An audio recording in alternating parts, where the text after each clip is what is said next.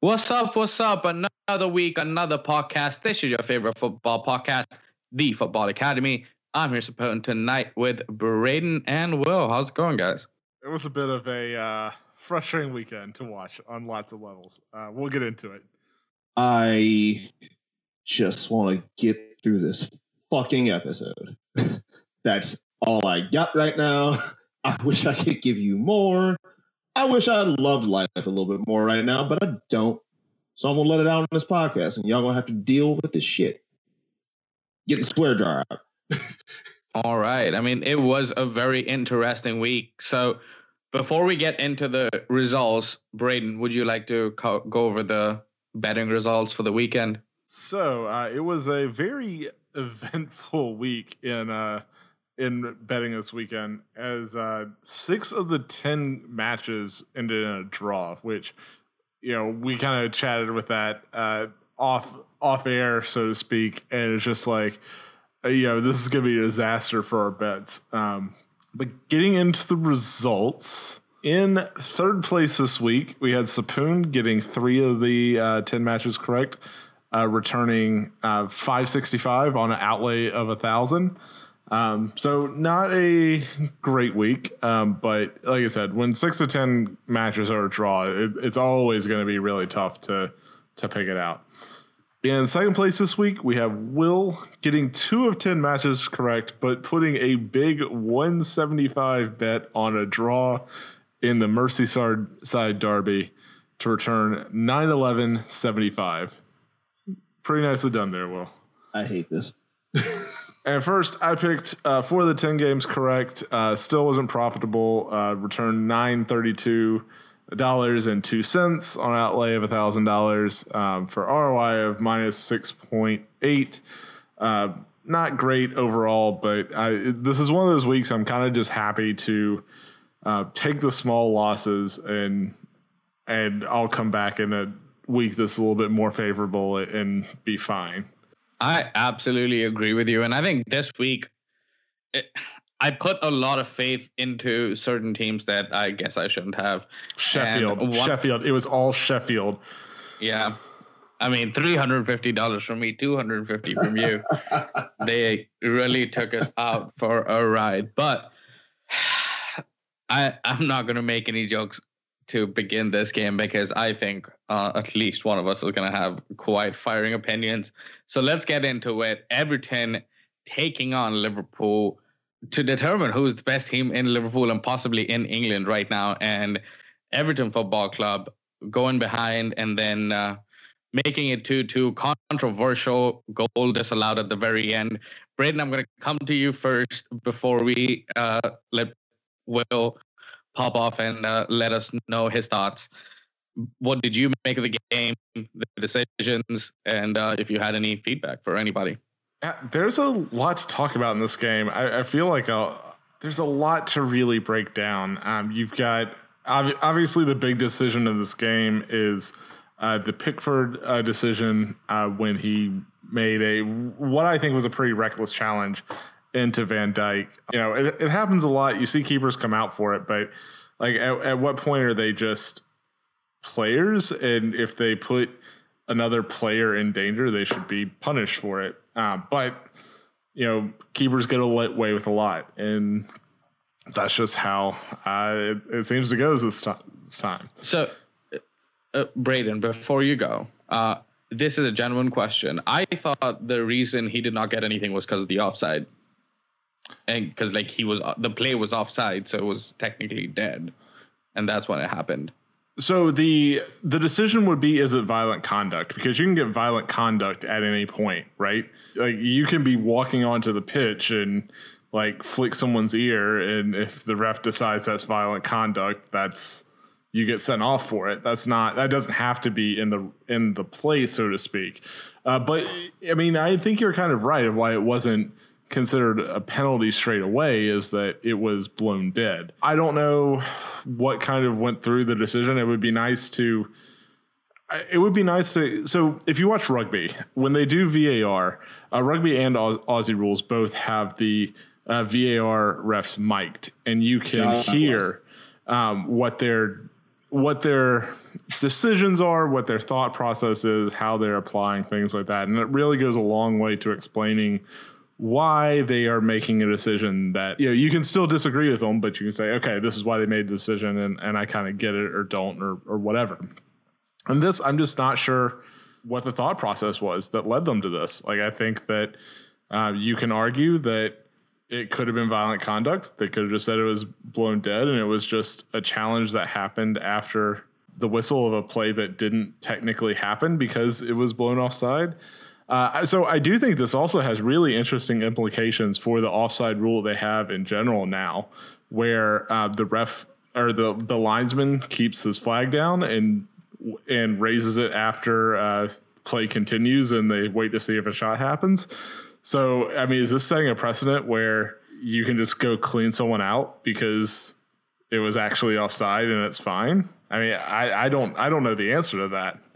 The most ridiculous thing to me is the least egregious thing by letter of the law is what happened at the end.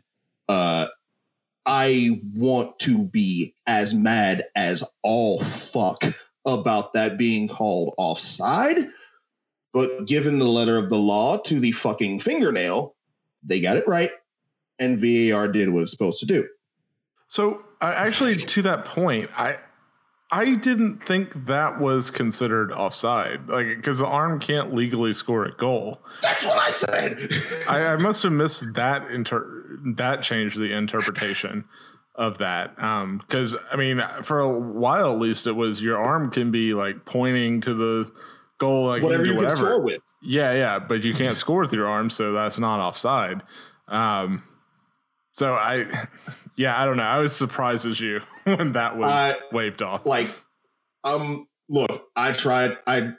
That was me trying to be rational. The whole thing doesn't make fucking sense to me, and it hasn't made sense for 3 days. I've just been a mad person. It's not just it's not just the last call, and it's not just the Pickford foul, because if it was just the Pickford foul, it'd be fine. It's that I've spent the last 3 days going through every goddamn center back we have to see who can step up and just replace Verge. Because if you haven't heard, my homie is out for an indeterminate amount of time. He could need a TARDIS, I don't know. Joel Matip is fine to play, even though he went back on the table right after the match. He's injury prone, and as much as I love the guy, he's injury prone. After Joe Gomez, who's kind of okay, there's youth and bubblegum and Jesus.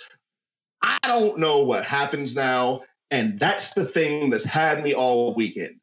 What the fuck happens now? And I wish you could see my hands because they're just out and I have no more words because I don't know what happens. All I know is this is about to get really exciting for every other fucking team.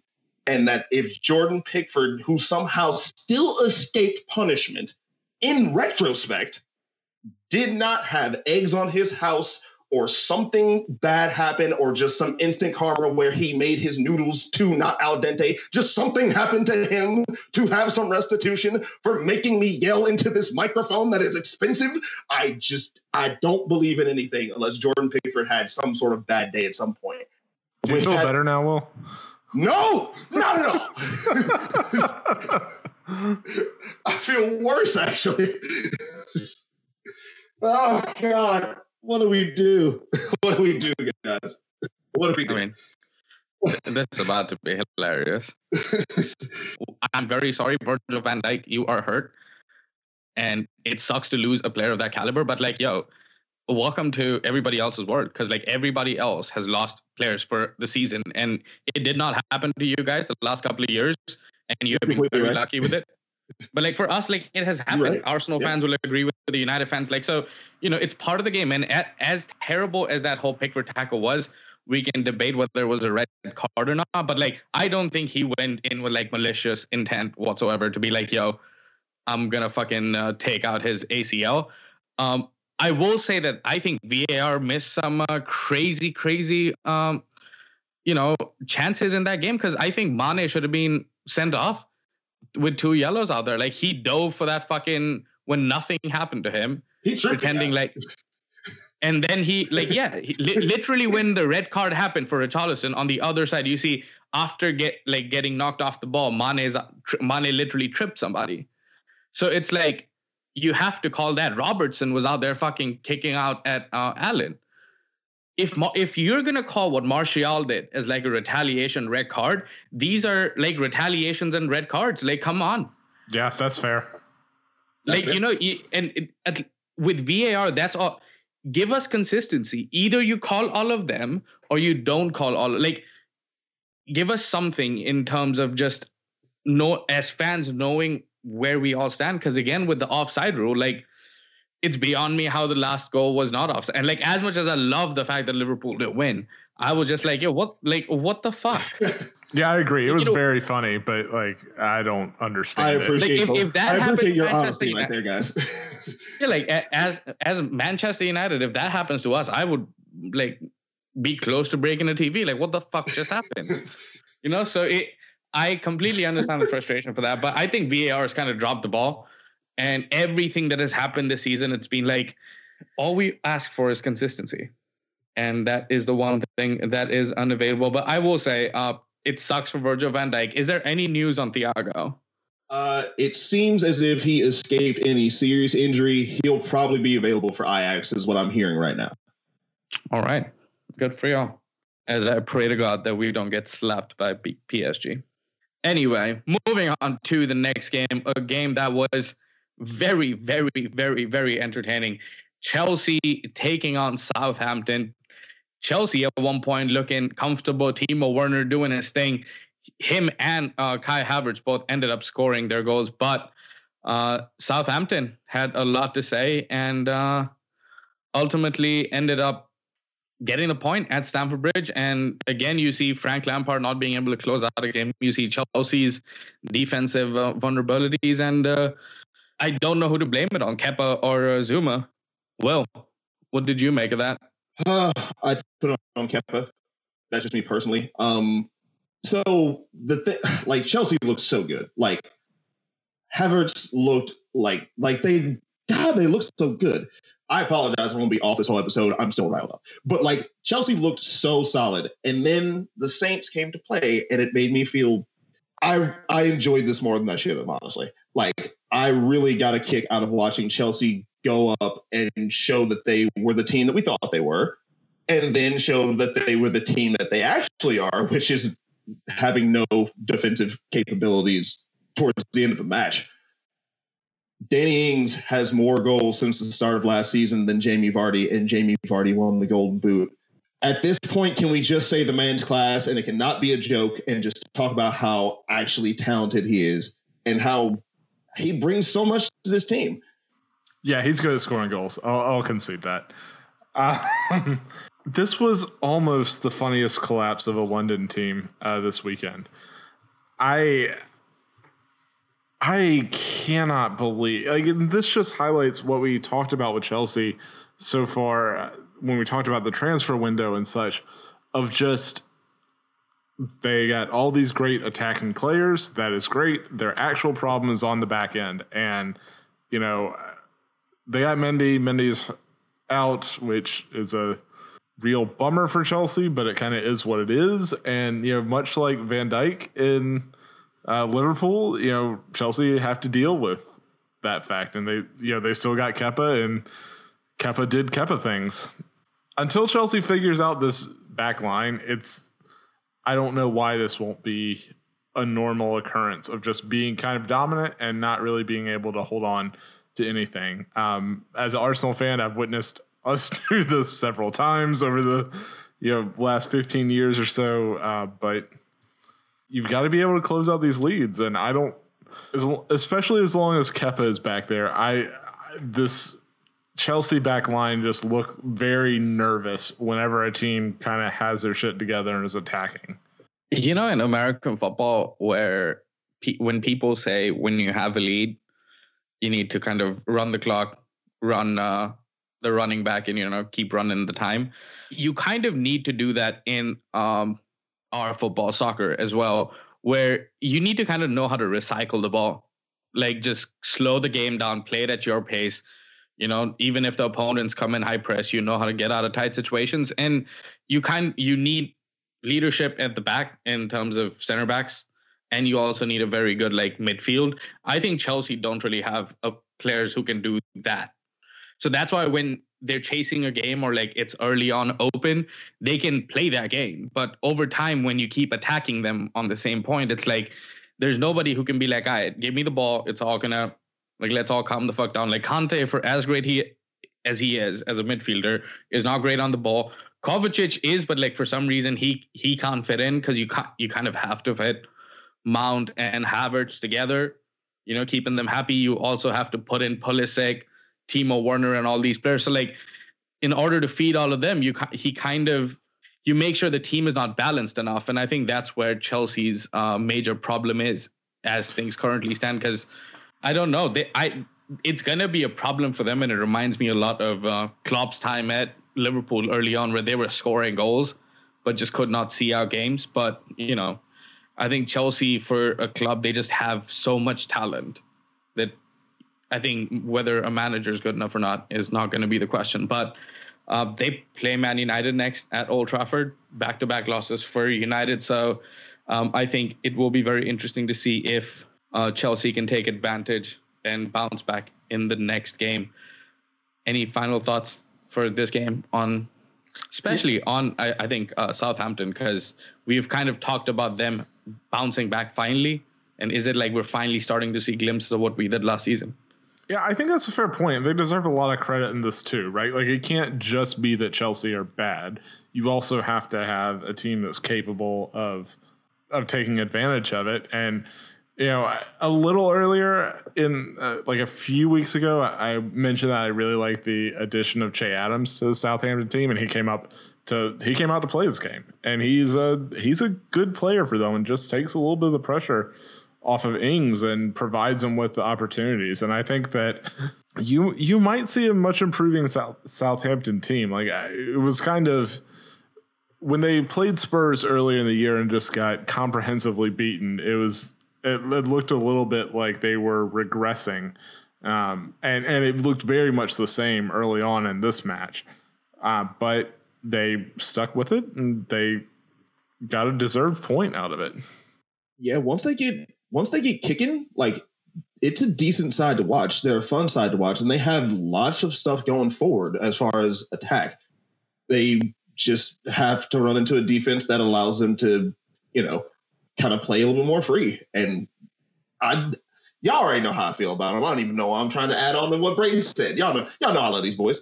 Keep doing you, boo. Y'all made me happy. I think it definitely will be interesting to see how Southampton does moving forward. But two teams that needed a win, I think, going into this game, and the two teams that I guess know each other very well because of the familiarity of the managers. Mikel Arteta going to Etihad with Arsenal. Manchester City at home, favored at -240. Kun Aguero's big comeback. Arsenal at +550. I think they were kind of big time underdogs at the time, and a much different game kind of panned out, because I didn't think at any point a team looked as much of an underdog, and I think Arsenal played very, very well overall. Braden, I'm going to come to you first. Do you think Arsenal deserved a 1-0 loss, or do you think you should have gotten something out of it? I feel the 1-0 was pretty fair, all things considered. I think that Arteta overthought this match a little bit, playing Willian as a false nine, and I'm going to give a lot of credit to Guardiola. We've called him a bald fraud several times here in the past few weeks, but he definitely had a plan for Aubameyang coming off the left, which was basically, we're going to sit Kyle Walker here, and that's not going to happen, because Kyle Walker can actually run with Aubameyang, unlike most of City's other central defenders. And that kind of stifled a lot of the good outlets of Arsenal, and kind of kept them from doing what they did in the FA Cup semi when they beat City, basically on the counterattacks to Aubameyang. And there were some good performances from Arsenal. I thought Saka had a really good game. Dani Ceballos had a really good game, won all of his duels, 6 interceptions, 2 key passes. Like, he's really coming into his own in this Arsenal midfield. And you add Partey to it, and you've got, like, maybe you have something. But, Arsenal's still not fully there. Our season's not really going to be defined by away to City. It's going to be some of the other matches against teams that are probably closer to being our direct rivals for top 4. And we'll see how it goes. But I think City are deserved winners in this game, in my opinion. City are deserved winners. I'm not going to say they look the better side. I feel like just from the eyeball test, City got away with one. I feel like Arsenal looked the better side, especially towards the back half of the match. I feel like I saw more from Arsenal than I did from City. I do kind of agree with Pep learning his lesson from what we saw in the FA Cup semi, because most of that stuff does funnel down that side, and Kyle had a very, very good game, and I hate saying that. I have to touch on it because I'm the guy who wants to touch on these things. No terrible pun intended, Jesus fucking Christ. The moment with Sergio Aguero that's kind of making the rounds on this side of the pond, not so much over there. Interaction with the ref, whose name I'm going to butcher, but it's okay. Cian Massey Ellis.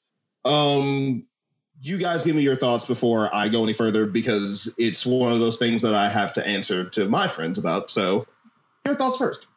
I mean, I think he shouldn't have done that. I think Angel Di Maria got red carded against Arsenal several years ago when he was at United for something very similar. And you see people touch the referees and linesmen in kind of a jovial, joking manner and such all the time. And I think that's kind of, I don't want to say desensitized, but I think it kind of, there's a lot of, ideally you would like to say, especially with female referees, you would like to say, you just shouldn't touch them, right? Like, you just should not do that. But I don't know. I thought it was not a great look all the way around, and Aguero shouldn't have done that. And I think if you asked him, he would probably say, yeah, that probably isn't a great look. Yeah, I mean, I agree with that. I think in terms of the image that it portrayed, probably not great. But it kind of goes down to, like, why did you do that?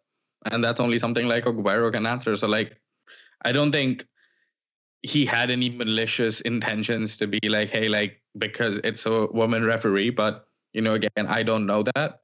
So it sucks. And I wish, Man City or like the player would just come out and apologize and just get it over with, in my opinion, because you could really just come out, get it done. And instead of just like all this social media, stuff that has boiled over everywhere. Yeah, I think that's a good point. He should just come out and apologize, in my opinion, and be done with it. Sooner rather than later. I don't think he meant anything malicious by it. And if I can be completely honest, it's being, I think it is a thing he shouldn't have done. But most of the things I've seen reported on this have been solely on our side of the listenership over here in America. And I think there's more of a meal being made out of it over here than there is over there, because just don't touch the ref. Don't touch a lady ref. Just don't touch people unless they want you to. And maybe don't blow it out of proportion until we figure out that he's okay with it.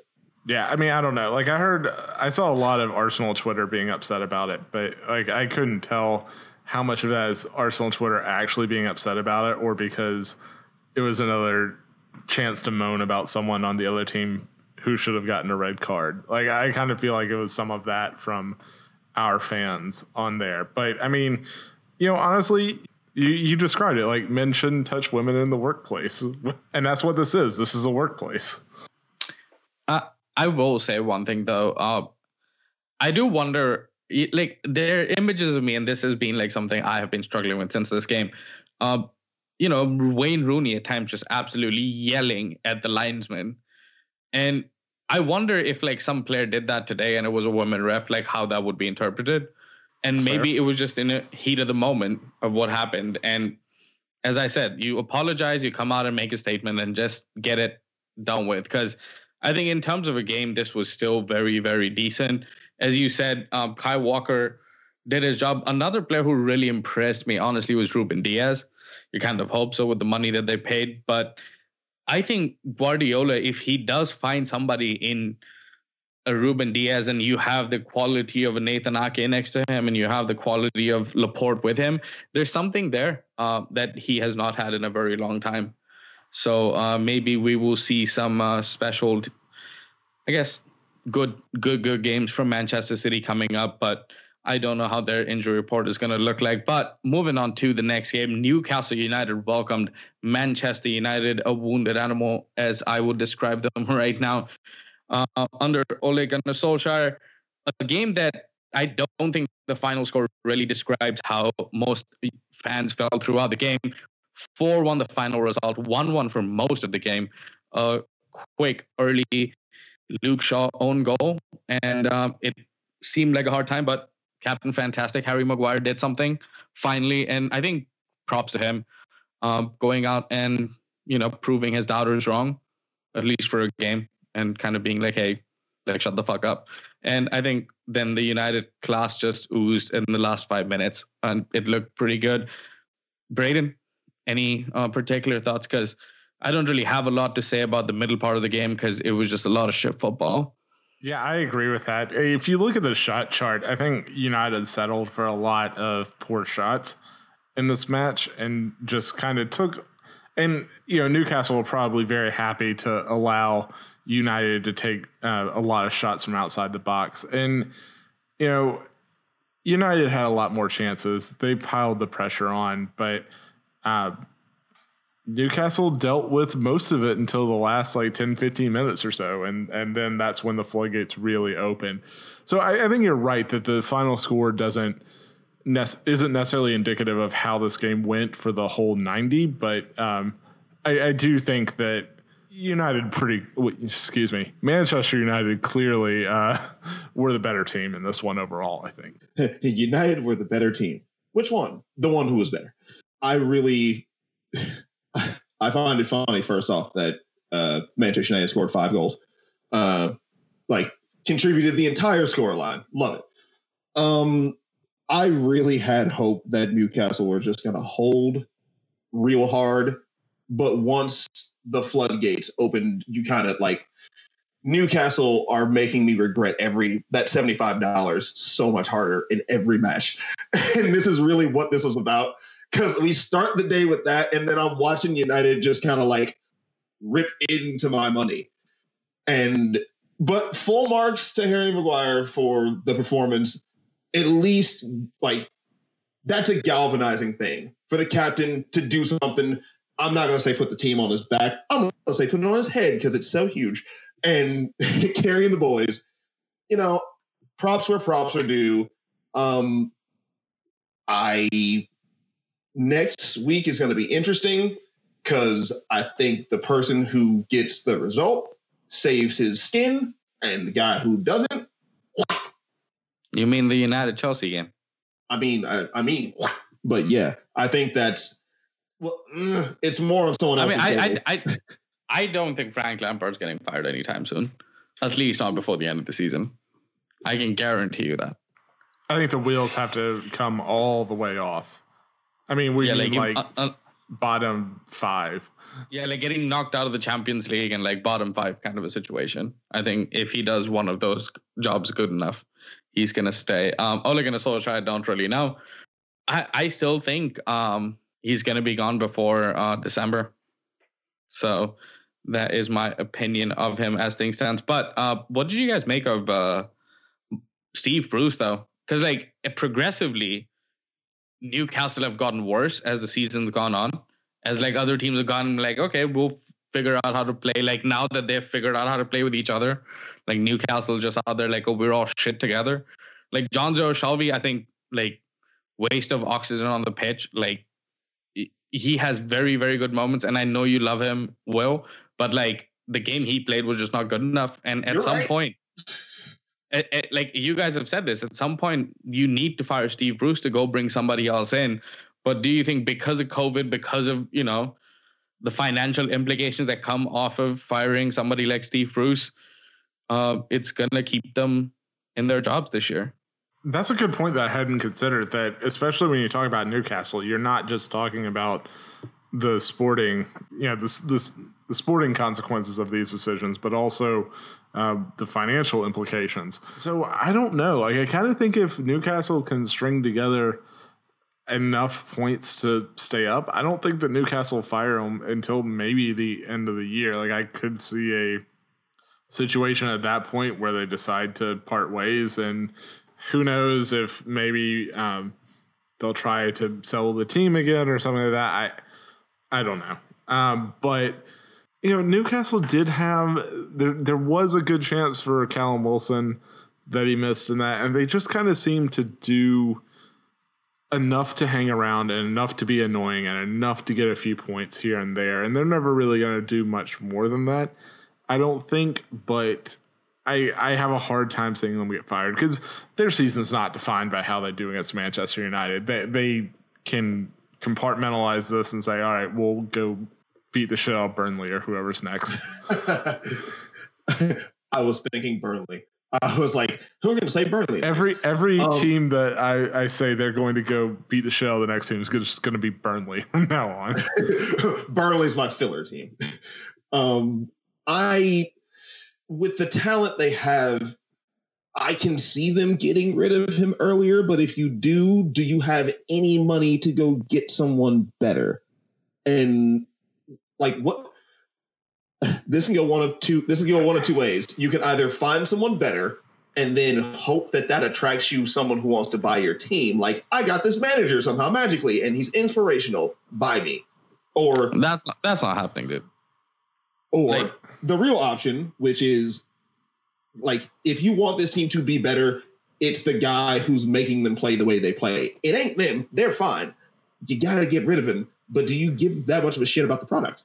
Like, I mean, I think you kind of went the right way, but I guess bigger picture, I didn't look at it quite in terms of the ownership. I think if they can get somebody who's up and coming, who could go out and do well, like a Pochettino when he was at Southampton kind of a piece, I think that would be great. But in terms of getting better than Steve Bruce in this COVID market, I just don't know. Because it'll be hard to attract somebody in Newcastle like Joe Linton and shit, like whose contracts are going to be on the table for a while. Like, Joe Linton's fucking shit for a club like Newcastle for the amount of money that they're paying for him. So it's going to be tough times, I think, for them coming up, but we shall see. As you said, Manchester United is not going to define their season. A game that could define either one of their two teams' season who played in the game, Sheffield United taking on Fulham. Sheffield United won, Fulham won. A very, very terrible game between two teams. And it was kind of like my worst fear going into this game, that Sheffield are not going to be able to outplay Fulham. And I will be like, yo, Sheffield are fucking terrible this year. And that is kind of what happened after I saw the game. Braden. Yeah, I think that analysis is spot on. Sheffield got a penalty late to equalize, but Fulham missed a penalty in this. Like, in all measures, Fulham probably should have won this game. Like, they had the chances, and they probably should have won, and they just didn't and got a draw. And I think that's very, very alarming for Sheffield. And this is kind of the game that, to me, takes Sheffield from maybe they're not quite as good as they were last year, but they'll finish top of the bottom half, like that sort of thing, like in the 11 to 14 spot, to I think they're now squarely relegation favorites, if not just relegation candidates. Like, I have very little faith that Sheffield are going to do that much the rest of the season here. Can't disagree. This is the Mitrovic game. This is what that is to me. The most lackadaisical penalty I think I've seen, because he changed his mind right when he gets to the spot. He's like, oh God. You need to go watch more Ainsley Maitland-Niles penalties then. Oh God. That's That's on the B-roll for after we get done with the podcast. Then he gives away the penalty at the other end by just straight up kicking the dude in the ankle, which is dope. Honestly, there's 2 matches this weekend that I can sum up thusly. The lack of attacking options, and not just attacking options, but options who can score, are what's going to end up with 4 to 5 of these teams going down, because that's like McBurney put like 79,000 headers directly on goal, like right into the keeper's hands. No one can score, and that's why these teams are going to be relegation fodder. I want Sheffield to be better, but like there's nothing going forward, and they don't have those fans, and those fans gave them passion and carried those guys further than we thought they would. They ain't got them, and they can't hear them from inside the empty stadium. They're kind of fucked. I think at a certain point when you've come out, surprised everybody with the way you play, and everybody's kind of getting like, hey, used to how you kind of line up and stuff. And when you already don't have the financial resources that other clubs around you kind of have, you're going to struggle, and you have to make the most of when you go out and spend. And much like Bournemouth did before they got relegated, they went out and spent money terribly. Not going to mention, but like didn't want to mention rather, but I'm going to. The terrible signings they made from Liverpool. And I think, again, you see here in Sheffield United just coming out making horrendous deals, in going out and getting a Brewster and like being like, hey, you're a young kid. We're going to put all our hopes on you. Like, yo, you need a proven goal scorer. Something, Southampton were like, hey, we need a goal scorer. We're going to go get Danny Ings. Go get somebody experienced instead of going and believing in youth, because this is how you end up in Sheffield United. Like, they've spent on strikers after selling their own, and they're just not going to score enough goals, as Will said. And I think it sucks to see them this way, but I would put them as the second favorites instead of West Brom at this point in terms of getting relegated. Would you agree, well, Braden and Will? Yeah, I think that's fair. I think it's Fulham. I think it's Sheffield. And then from there, you have teams that I think have a lot more hope and a lot more to play for. But I think these 2 teams, like, something needs to change at Sheffield for them to pull out of this. Like, they can't do this and expect to not be relegated. I can think of the 3 teams who I know I would see going down right now, and I can easily see Sheffield in that mix. I can still see them making it out, but if they don't, I would not be surprised. All right. That brings us to an end to the first segment of this podcast. We're going to be back with quite a few games. One of the blinding games that happened at the new Tottenham Stadium. Braden will have a lot to say about that. I definitely will have a lot to say about that. So we'll see you on the other side. What's up, guys? Back with the second segment of this podcast. We have, first up, a very, very brilliant game. Crystal Palace took on Brighton Hove Albion, another one of those 1-1 draws that happened all over the league. Crystal Palace, I would say, would feel the more unlucky team not to come out with the points, but Brighton, credit to them, in my opinion, coming out and playing the football that they do. And sadly, don't get the results when they still outplay teams, because I think this is the same thing that happened in other games with Brighton as well. Braden, I see you out there. I'm going to straight come to you. What's up? Yeah, that's not my take on this. Palace had 1 shot in this game. It was a penalty, which they converted, so fair enough. But that's just not a recipe for saying a team deserves it or should feel hard done by. I think Brighton were a better team here. I mean, okay, so for me, Brighton come out, play their brand of football that they do, and it is very exciting to watch. But at the end of the day, when it comes down to it, you need to have more than 3 shots on target. You create all the chances, you do everything right, and then if there's no end product, I think that's what happened in Norwich last year at the end of the day. You have to kind of take your chances. And again, this is a game you thoroughly outplay your opponent and don't win. And I don't mean Crystal Palace. That's fair. Yeah. Would be happy, but for them, a point, they'll take it after getting outplayed like that. I agree with that. I agree with everything you said there. something about like the Crystal Palace coming away like they should have won irks me a little bit. Yeah. Right. But I agree with that for sure. Well, I think Crystal Palace definitely don't deserve any goddamn thing from this match, to be completely honest. I think that is a soft ass penalty that they get awarded. I think it is a BS penalty that they upheld. I think Brighton played the better game. I think Brighton should have all 3 points. I think Crystal Palace did the thing that we always fucking talk about. We thought they were done doing.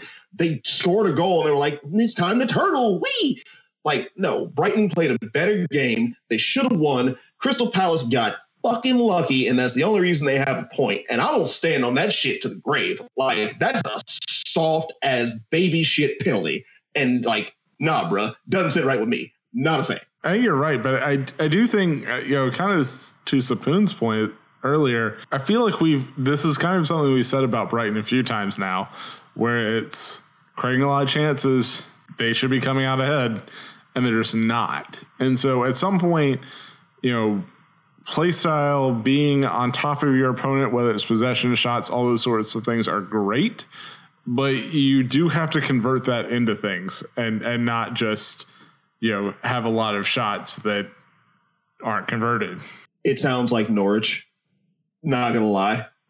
I don't think I'm that scared as I would be for Norwich, but it sounds a lot like that.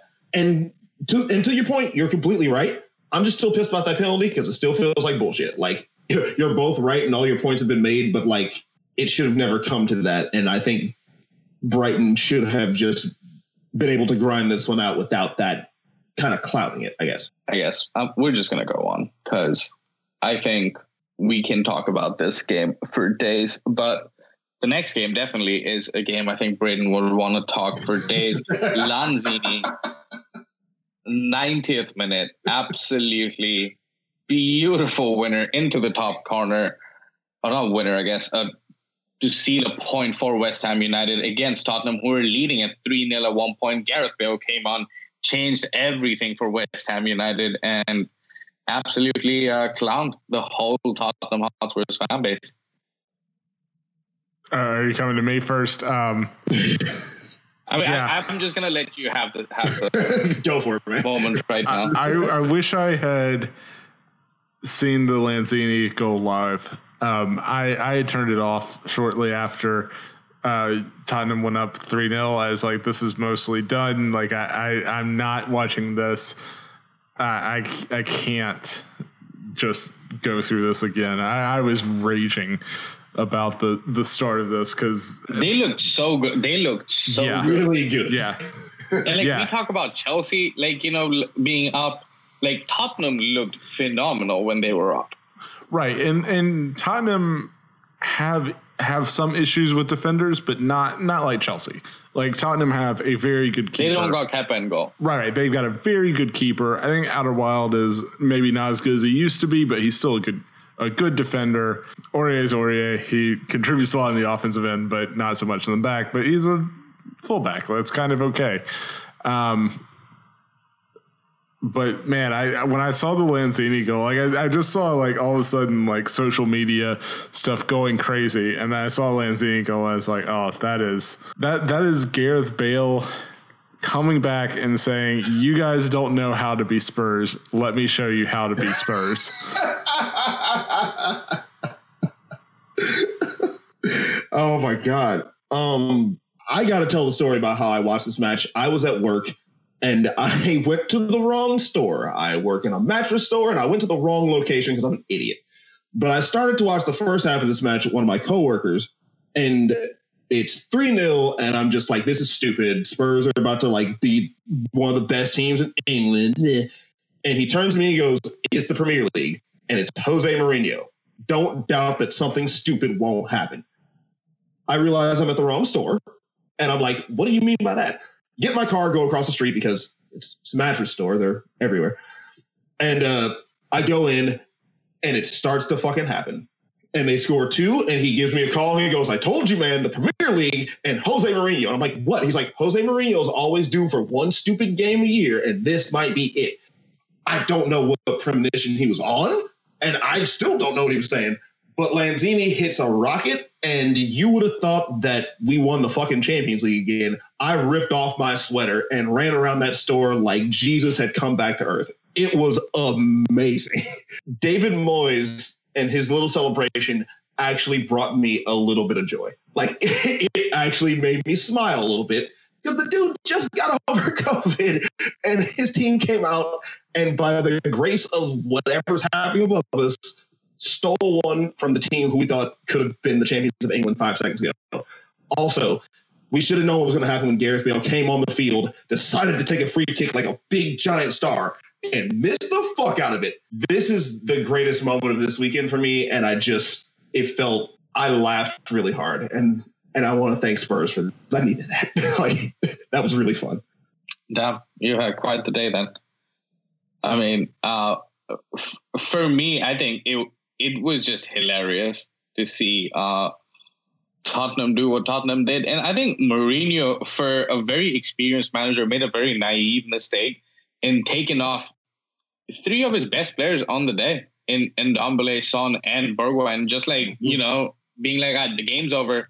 And I think it was very disrespectful to Tottenham, to West Ham from Tottenham in terms of like where the game was at, because honestly, I personally think that when you bring on a player like Harry Winks, you bring on a player like Gareth Bale, Winks is prone to mistakes. Gareth Bale has not played a game in 9 months. And on top of that, you bring in Lucas Moura, who's another attacking player. There's nobody who's going to come shore up that defense if something was to happen. And like once that freak second goal happens, it's game on. So I think that it's kind of funny because Mourinho would rather keep a clean sheet than, try to outscore the opponent. And when he does not have great defenders at the back, these are results that become very frequent. And again, with Europa League coming, I think expectations need to be kind of tempered for this team, because at the end of the day, he's going to prioritize his silverware. He's in the League Cup quarterfinal, semifinal, whichever round we're in. And he's going to go for the Europa League over trying to finish top 4 if it becomes too much. Braden, any final thoughts on that? Yeah, I think I can't believe I'm about to say this. I think we're being a little harsh on Jose here. I think that Bale always needed some minutes, right? So like, I think it makes sense to bring him on last 15. I don't have a problem with that. Harry Winks for Ndombele, I understand some eyebrows being raised there. And, if you really wanted to just see the game out, maybe bring on Harry Winks for Son instead of Moura. Like, maybe do something like that. Like, I do think there's criticism that you can levy at Jose, but I think a team of professionals should be able to close out a 3-0 lead, even if you're taking off 3 players who were very good, but I still think you should have expected them to see that game through. Well, that's fair enough, I guess. Moving on to the final game on Sunday, Leicester City hosting Aston Villa. Aston Villa going on quite the run with another 1-0 away win. Leicester City cannot figure out to save their lives on how to score a goal. Aston Villa at the very end, Ross Barkley looks like the steal of the FPL so far. Braden, thoughts? Yeah, I agree with that. Barkley's come in and he looks like another kind of shrewd piece that they put around Grealish. So you've got, Grealish, you've got McGinn, you've got Ross Barkley, you got Ollie Watkins. Like, all of a sudden there's pieces that you look at Villa and say it doesn't just have to be Jack anymore. Because especially once McGinn went down last year, it really did seem like that was all it was. It was Hope Mings can keep it together at the back and Jack can get fouled enough to get a free kick and try to make something happen there. But they're a much better team right now than they were at this point last year. Just light years ahead, in my opinion. And I think we should start ratcheting up our expectations for Villa. Like, I don't think that they're just a team that's going to avoid relegation. I think they're going to push into the top half of the league. And once you get to the top half of the league, like, a lot of weird things can happen because there's a lot of teams get pretty compressed and a few results go your way and you can end up in a Europa League spot or, Villa's not going to backdoor to a top 4, I don't think, but it's going to be a weird year. I'll say Crazier that. Like, things have happened. Yeah. Like it's going to be a weird year, and it wouldn't surprise me to see them around that area, even if they don't quite make it. For most of the match, these teams looked evenly matched. And when I say that, that's a better sign for Villa than it is for Leicester. Like, Villa played up to what you would think Leicester should be, and Leicester, as I've said probably enough times to hear myself say it a million times, played down to their opponents. Villa looked the better side. I think most of this game, though, is that goal by Ross Barkley. Like, that's a hell of a hit, and that's a special way to win a match. And Leicester on the day just didn't have it. I think this Villa team I was thinking this earlier, this Villa team is poised to be sitting around the top half of this table for a nice, decent amount of time. And especially to what Braden said, it's a weird fucking season. And just this weekend kind of made me feel like Villa might be a little bit more real than other people may not be giving credit for. I hope I don't eat those words in like 3 days. I think Villa's ceiling is what Jack Grealish's ceiling is, to be honest with you. If Jack Grealish can pull together one of the wildest seasons we've ever seen, I think you can't count like Aston Villa out of, backdooring into a top 6. I wouldn't say top 4. But like at the same time, I think, but when you look at their floor, I think that depends on what you make of their signings and the return of a John McGinn into the lineup, because ultimately when Grealish isn't firing, can Barkley continue? Can Ollie Watkins continue? Because Leicester, again, I found this in an article last year. Jamie Vardy is uniquely talented in scoring a lot of low expected goals, converting them into goals.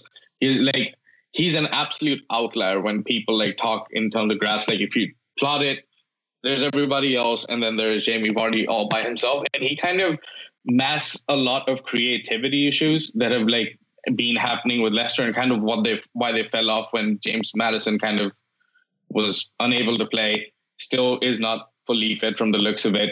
And then when they don't have Jamie Vardy and also losing an outlet like Chilwell, it becomes very harsh for them. And I think Leicester City might be in for a interesting season, because I don't know where their creativity comes from right now. And if Vardy's goals are going to dry up at some point, right? And if this is the season and he's old, like I think their floor could be really, really low and lower than what a lot of people expect.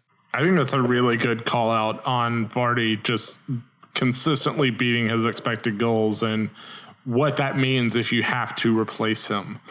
Because you can't just go out and get a guy who does that.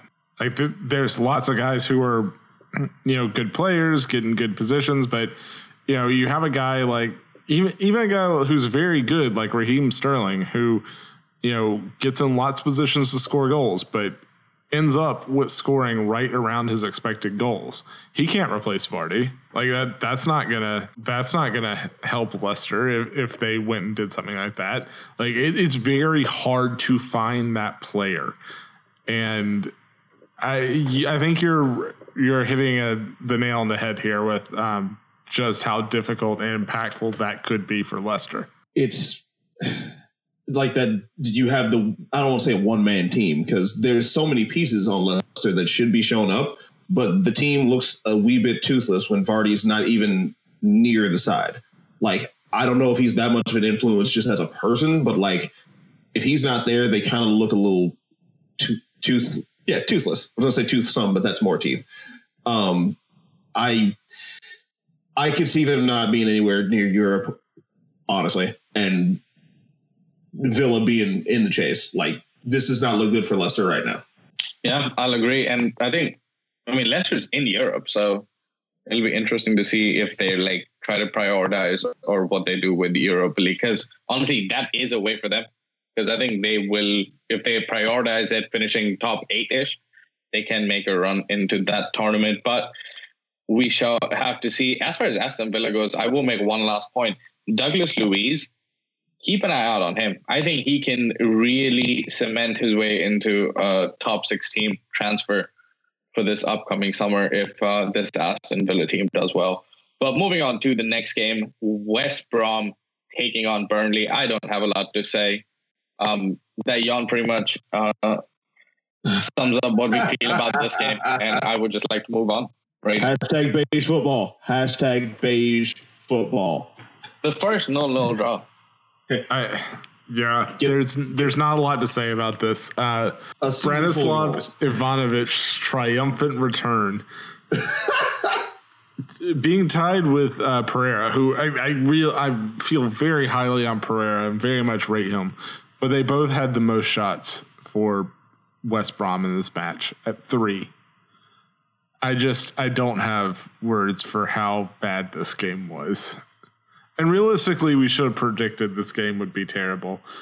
This is one of my best bets was West Brom was going to score a clean sheet win.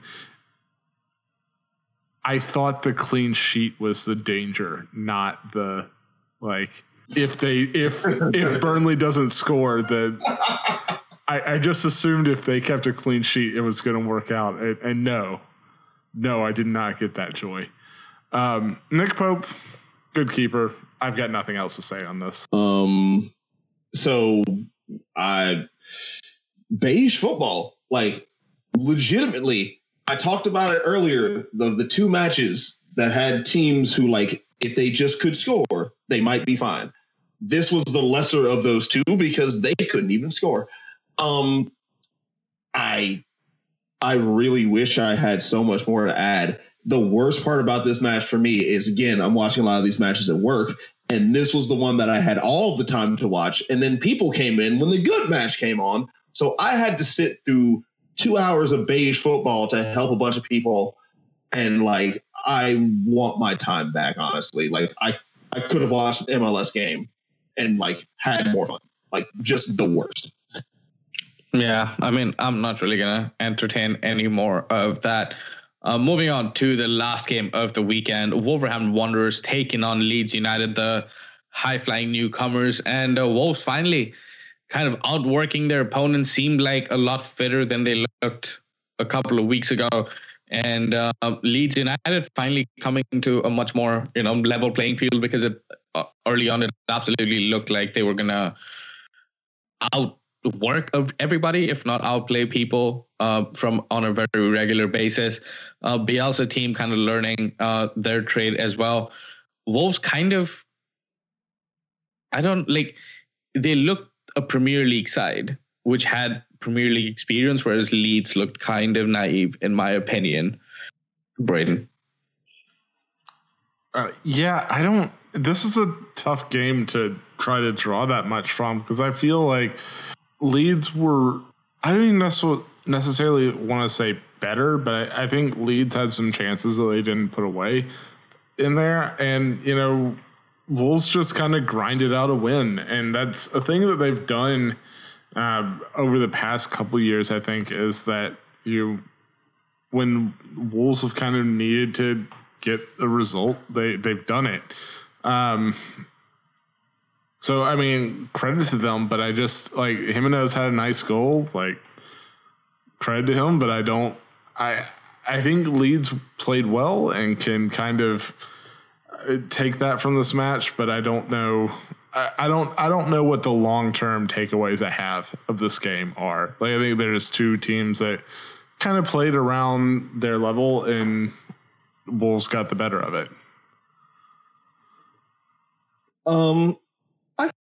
I could agree with that. I think my biggest takeaway from this match is we've mentioned it before, and I keep referencing before because you should listen to the entire podcast, about how Wolves, when they play bigger teams, they can go out and just shoot the stars out and just do really well. But when they get laterally, they can't really close out games. They get a little lackadaisical, things like that.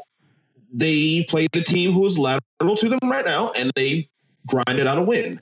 And they really grinded it out because Leeds was really giving it to them. I think what Sapoon said is very, very true. I think this is a Wolves side that has a little bit more seasoning to them, a little bit more sauce, if you will, and kind of feel that they can do this sort of thing. They can play up with a team who's near them, and they just have that little bit of quality that's going to see them out.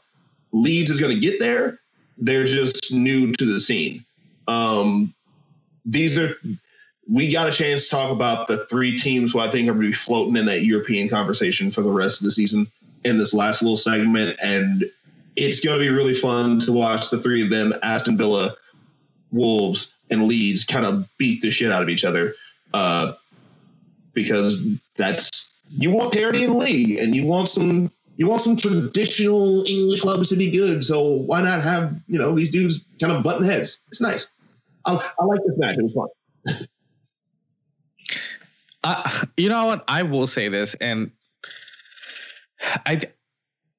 yes, Europe is going to come in and disrupt a lot of things for the bigger teams right now. But I think over time, for the bigger teams, they will start getting used to playing 2 games a week. Then December is going to come around, and teams like Leeds, teams like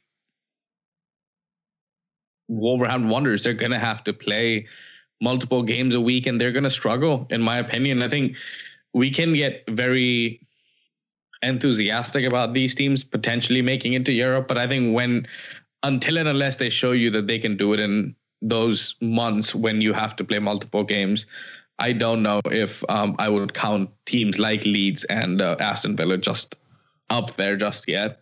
I think there's a chance, but we'll see in terms of especially in terms of Leeds United, because this is their first season up. Any final takeaways for the weekend? Anything you guys are looking forward to in the upcoming week to bet on maybe? I'm looking forward to watching more Spurs matches all the way through this time. Don't leave your match before it doesn't happen. One more story. When they disallowed the offside goal in the Liverpool match, I was actually driving to work. I had to pull over in the Napa lot by the Mercedes-Benz, because if I didn't, I would have hurt several people, because I had to get out of my car, and I think I looked like a complete idiot because I just yelled to this guy and then promptly got back in my car and just drove off to work. I'm actually excited for the next weekend, because this league makes me fucking emote like that. And quite honestly, with everything going on, as much as it sucked, it was kind of nice to get wrapped up in something else. So fuck it, let's do it again. Braden, do you think without Virgil van Dijk, their floor is outside the top 4? Yes. Interesting. Agreed. I think that will, I guess now Alisson becomes even more important, and we shall see when he comes back.